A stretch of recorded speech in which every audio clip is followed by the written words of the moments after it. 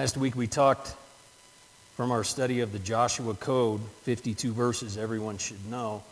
We talked about forgiveness. We talked about that forgiveness is based upon the righteousness and faithfulness of God and not our own. That's what 1 John 1:9 tells us, that we are forgiven if we confess because of His righteousness and His faithfulness, not our righteousness and faithfulness. And so the point, and we also talked about how forgiveness has a point. Forgiveness is not an end to itself. Forgiveness actually has the point of restoration of our relationship with God.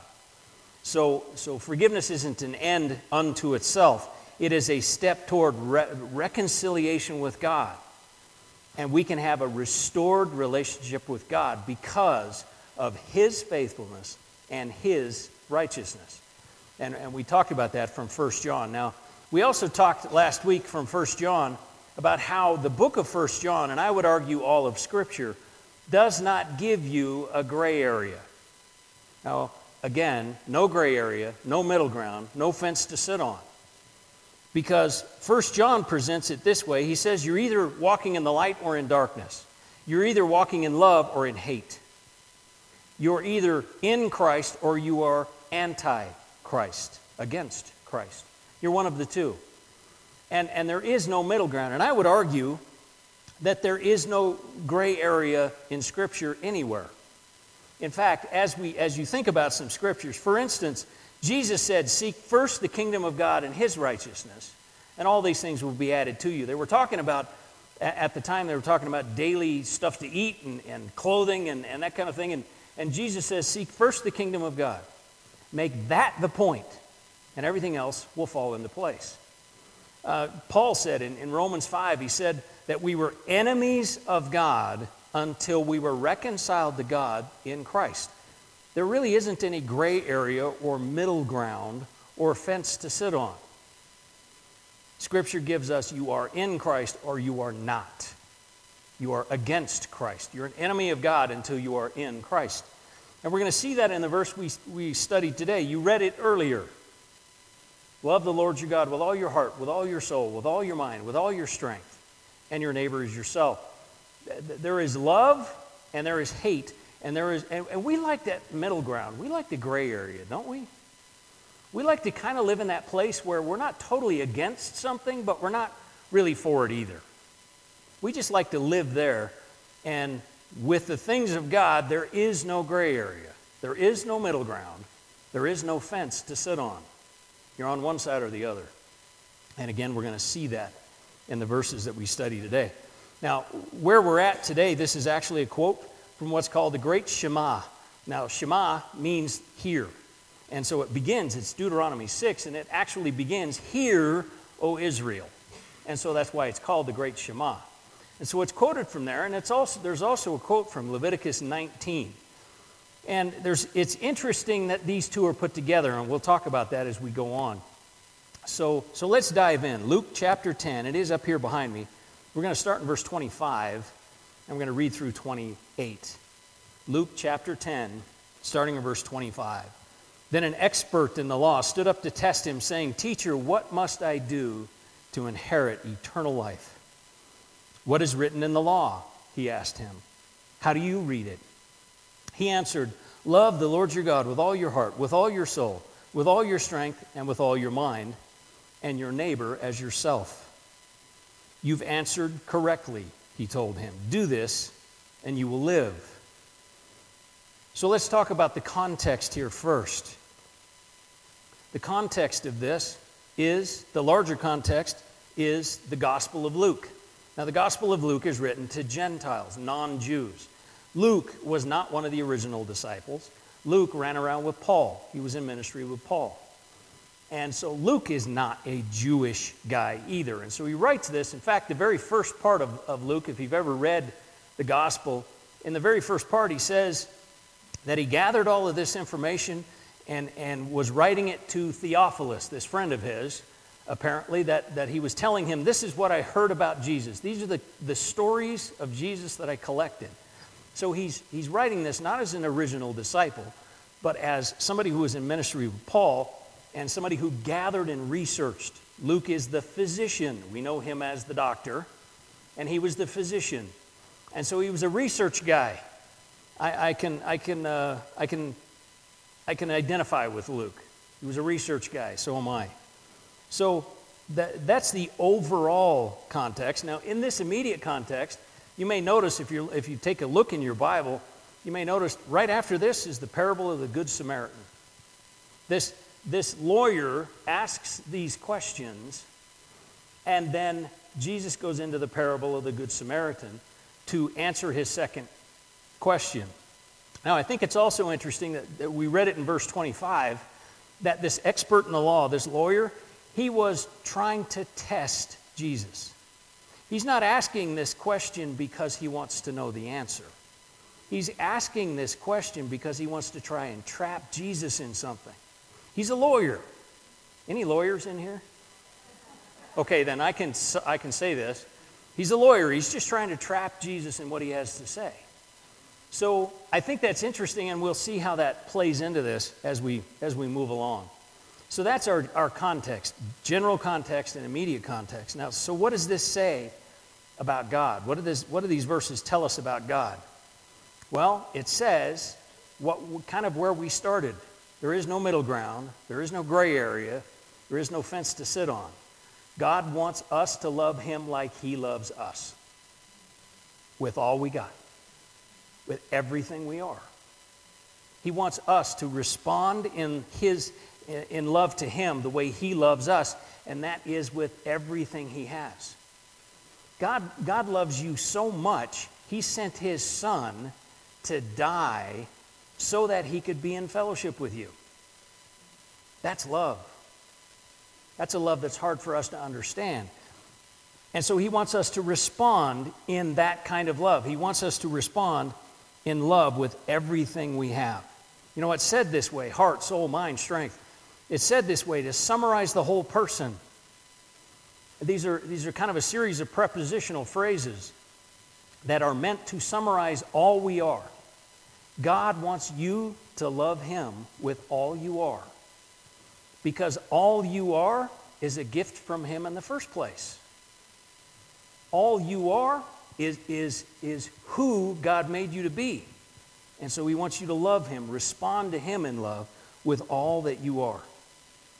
Now, it also, I think, shows us that God has expectations of us. We talked about forgiveness not being just an end unto itself. There's reconciliation in mind here. And so fellowship with God has requirements of us. And those requirements are that we respond to his love. We respond to his forgiveness. That's easy, right? That's easy. I can dump my sin someplace. I'm into that. But he also wants us to respond to him in love. And so he has standards. He has expectations of us. Now, I think these verses also show us that Jesus is God. There are plenty of that say Jesus was just a man or Jesus was a great prophet. But Jesus here defines the law. He defines the law. And so that only God can do that. And in fact, Jesus goes beyond the law and goes to the intent. When he tells the parable of the Good Samaritan, he goes to the intent of the law that's behind the law.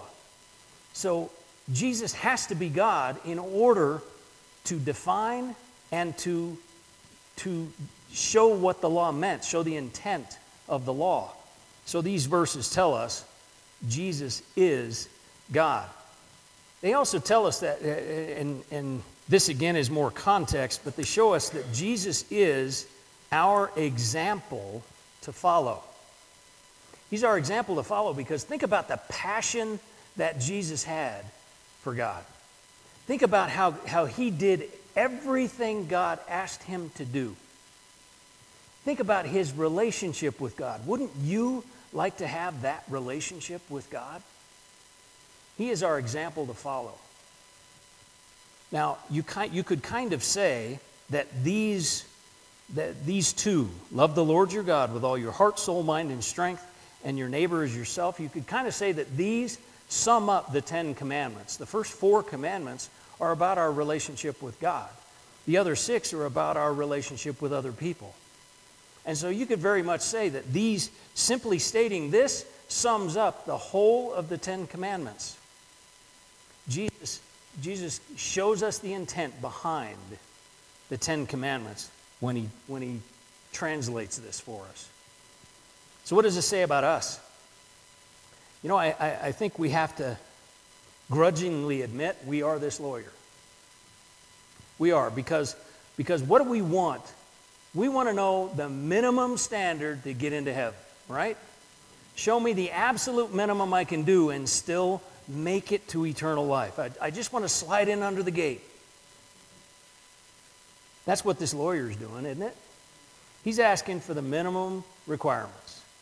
I want to know the absolute minimum I can do to have eternal life, because I don't want this whole God thing to take over my whole life. I just want to give what I have to give. I want to check the boxes so I can make it in.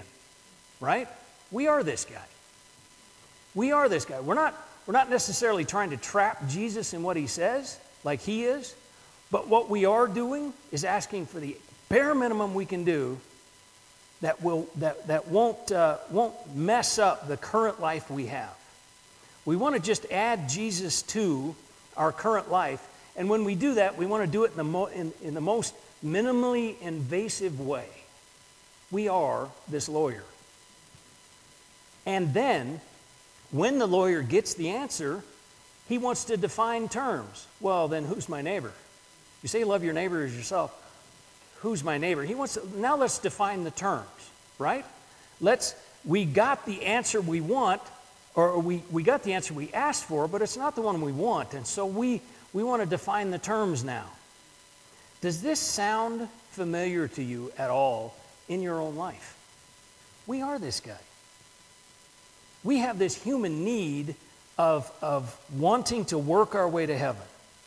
It's, about 70% of the belief systems in the world are built on the idea that you work your way to heaven. And why is that? Because that's what we want. That's a human religion.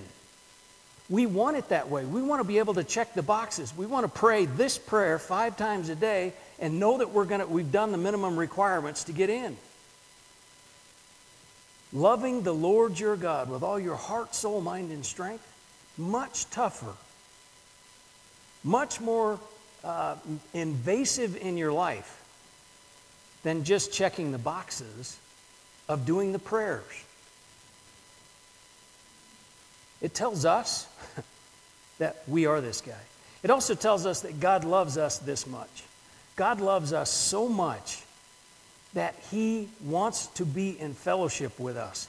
Now, I've said this many times from this platform, but I want you to consider the God that made everything that Jane was describing earlier today wants to have fellowship with you.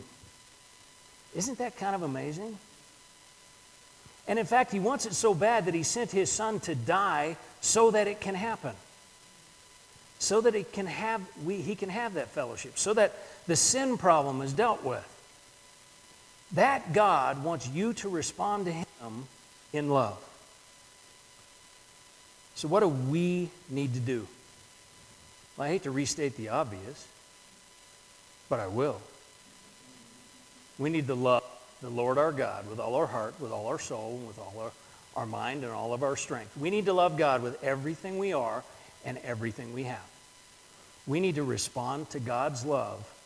God loves us that much. We need to respond to his love that much. We need to respond to his love with all we've got, everything we have. Now let's kind of look at verse 27, phrase by phrase. Love the Lord your God. Now, as I said earlier, this is from the great Shema, Deuteronomy 6, 4, 5. And again, it's called that because hear, O Israel, is how that starts. And Shema means hear. Every good practicing Jew repeated the great Shema, Deuteronomy 6, 4, and 5, every day, twice a day, morning and evening. Every good practicing Jew says this, repeats this, love the Lord your God with all your heart, with all your soul, with all your strength, every day, twice a day.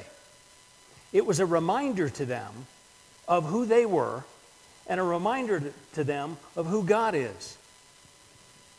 Interesting, and I think we could learn something from that, couldn't we? What if you started your day, every day this coming week, reciting this? What if every day this week you woke up and said, I am going to love the Lord my God with all my heart, with all my soul, with all my mind, with all my strength, and I'm going to love my neighbor as myself? What if you did that every day this week? How do you think it would change your outlook on that day? How do you think it would change your outlook on the week? How do you think it would change you by this time next week? If we were to just remember this like the Jewish believers did. Now there is an important point here that I don't want to skip over. It says, love the Lord your God. Is the Lord your God? He must be. If your God is anything else, your work, your money, your stuff, your family, your anything else takes the place of God, then you're not loving the Lord your God with all you have. He must be first in everything. It can't be your security, it can't be your money, it can't be your stuff, it can't even be good things like your family.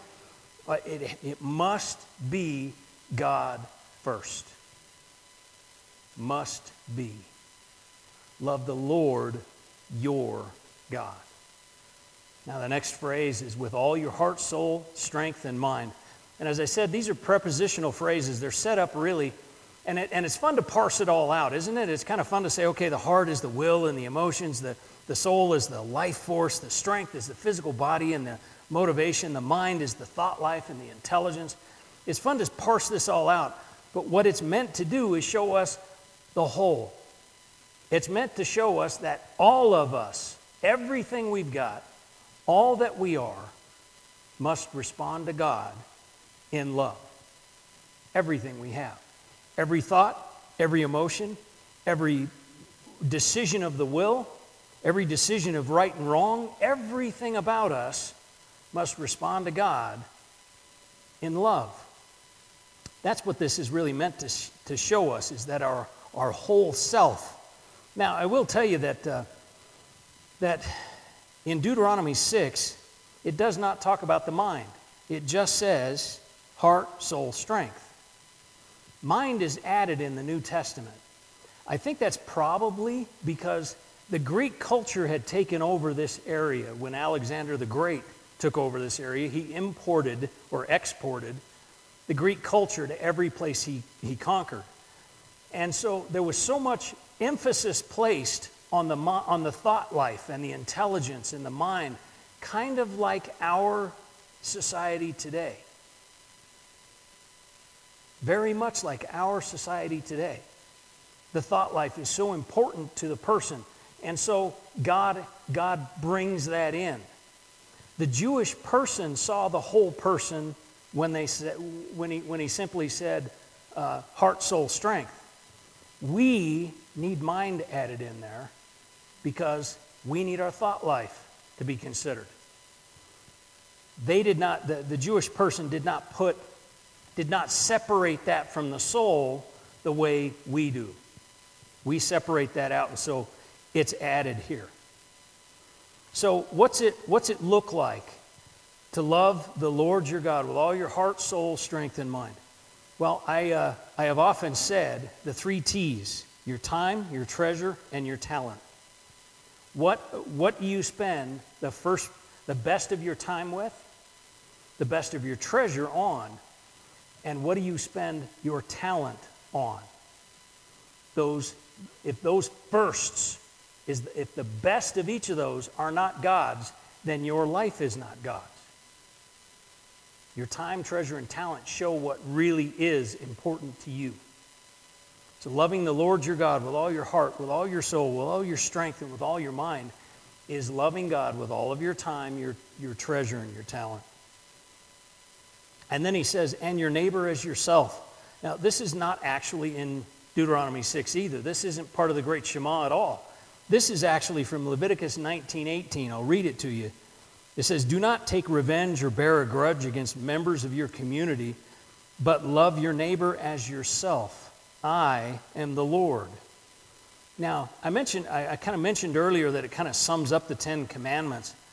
But what's interesting is if you start researching the Great Shema and you start these two, the Deuteronomy 6 and Leviticus 19, were not put together by any of the rabbis.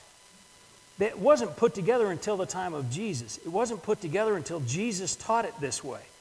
Now, what that means is that this lawyer has heard Jesus before. Because remember, it's the lawyer that says this. It's the lawyer that says, love the Lord your God with all your heart, with all your soul, with all your mind, and with all your strength, and your neighbor as yourself. It's the lawyer that puts them together, and yet no rabbi puts it together but Jesus. So this guy, this lawyer, this isn't the first time he's heard Jesus. Or certainly not the first time he's heard of Jesus' teachings, because Jesus is the one that puts these two together. So what's that mean for his question? It means he came loaded, right?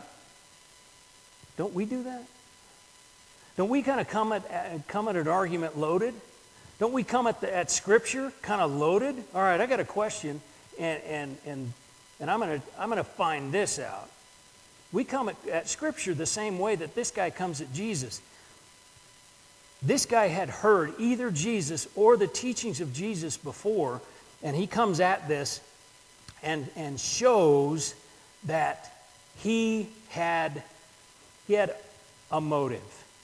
He had a motive behind asking Jesus. Do we ever have a motive behind looking at Scripture? I know plenty in our society does. They look at Scripture with a motive to try and trip it up. That's what this guy is doing. Our love of our neighbor shows our love for God. Jesus puts these together because they're a natural fit. Really, if you read 1 John, 2 John, 3 John, they're all about this idea that the love of God comes to us, works in us, then through us to others. So when we love God, when we respond to God in love, we respond to others in love. We show our love for God when we show love to others. So these two naturally go together in the Christian life. They didn't before Jesus put them together. So what's the comfort and the challenge of these verses? The comfort in this verse is God's love for us. God loves us so much. He loves you so much that He sent His Son to die in your place on that cross so that He could have a relationship with you. So He could deal with the sin that stands between you and God. He loves us that much. And He wants us to respond to Him in love. So what's the challenge? It is loving God with all we are. It's easy for us to make a part of our life ours and the rest of it God's. It's easy for us to hang on to certain parts of our life because, well, we kind of like to be in charge. We kind of like having the control. This verse tells us to surrender. This verse tells us to surrender all we are, to give to God everything we are and everything we have. So the challenge of this verse is to surrender. It's to love the Lord our God with all our heart, with all our soul, with all our strength, with all our mind. And then we will love our neighbor as ourselves. So I'm going to ask that you bow your heads for a moment, because I need to ask the question, is the Lord your God? Is He first in your life? Is He the one thing that keeps you going? Is He the one that you can't wait to talk to in the morning? Is He the one?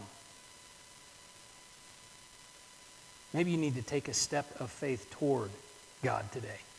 I've said several times that Jesus died on the cross to pay your price. He died on the cross so that we could have a relationship with God. If you can have a relationship with God with a simple prayer that just says, God, I know that I have sin in my life. I've done things wrong. I've said things wrong. I thought things wrong. And I know the Bible calls that sin. But I'm going to trust that Jesus died on the cross to pay my price. I'm going to trust that He died to reconcile me to you, Father. So I ask you to forgive me, and I ask you to show me how to love you with all I've got. All I am and all I've got. If you prayed that prayer for the first time this morning, you need to let somebody know. Come and let me know. Elbow your neighbor and let them know. Maybe this morning as you just look back over the last couple of weeks, you realize it hasn't been about God. It's been about you. Will you take this moment and ask God to forgive you? And show God, tell God that you love Him with all you are and all you have.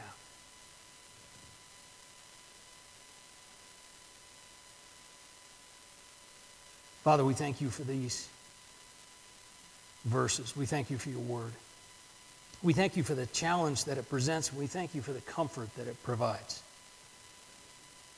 Father, we express our love for you right now. We love you with all we are and with all we have. For it's in Jesus' name we pray. Amen. This is Pastor Jim from Porter Mountain Fellowship. I want to thank you for listening to our podcast. These are sermons from our 10:30 a.m. service on Sundays. If you're in the neighborhood, stop by. We're on the corner of Porter Mountain Road and Commerce Drive in beautiful Lakeside, Arizona.